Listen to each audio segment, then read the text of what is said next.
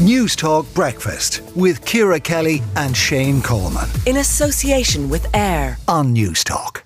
Yeah, the death of a disco dancer is indeed happening a lot around here. Tramline in the centre of Dublin is the latest nightclub to close its doors.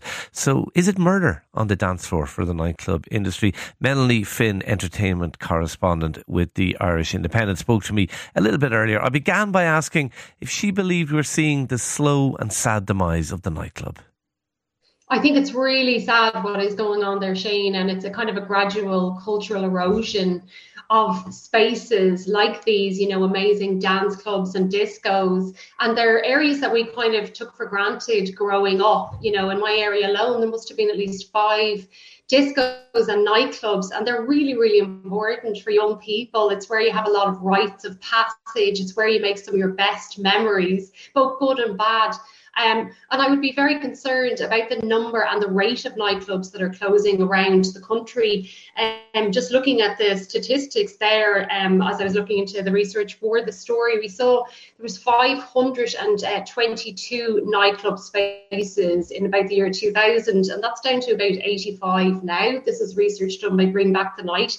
And it's extremely concerning because it means that young people have no regulated spaces to go to, which invariably means they end up going to house parties or maybe hanging around the streets and consuming alcohol in an unregulated fashion.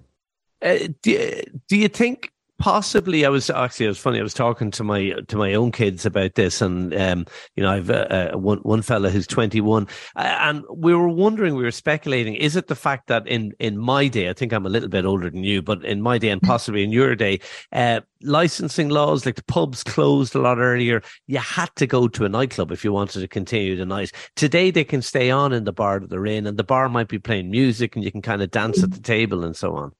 I think a huge thing, a huge factor in this is the prohibitive cost now of going out. I mean, I remember when I was a teenager, probably showing my age here, but you could go to your local disco, get a can of Fanta, a bag of chips on the way home, and have change from 20 quid. That was just par for the course. And sometimes you didn't even need to go into the city centre to have a good night out. Whereas now, I know, speaking to my nephews and my nieces, like they feel like it's too expensive to go into town, to be buying alcohol for, a couple of hours. It's taxi rides home. It's all these other extra factors that we didn't have to think about. Licensing laws are so stringent now. There's the rents around Dublin and indeed major cities. I think there really has to be more of an initiative to support nightclub and venue owners. And also, Shane, it doesn't have to be somewhere that sells alcohol. There's a lot of people who like just going dancing. And I think people really need to reimagine those spaces and reimagine those club events and nights out to get it going again post-pandemic, because it's nothing like it was before.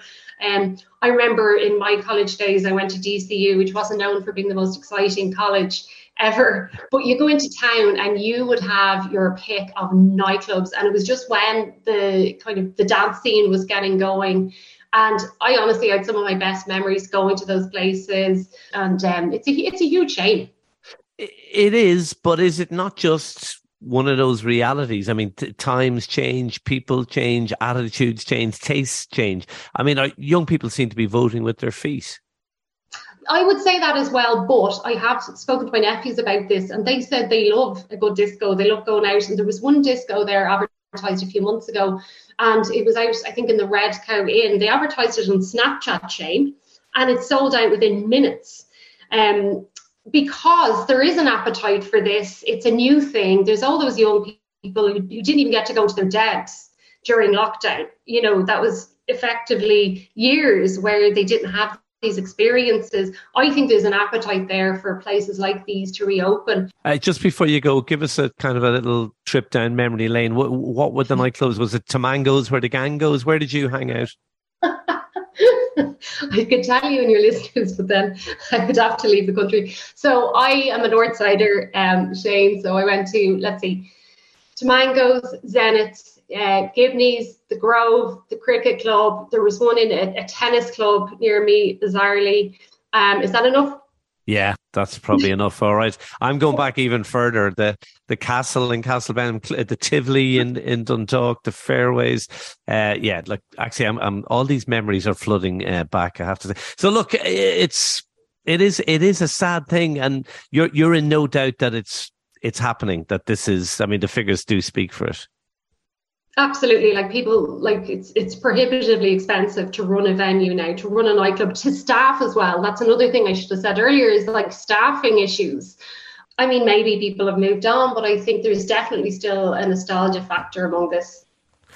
Okay, that was Melanie Finn, entertainment correspondent with the Irish Independent. Lots of people getting in touch about their favourite nightclubs. Yes, Mia says the Rag outside Thurles, middle of nowhere, capacity of around 1,500 people, wedged every Saturday night in the 90s.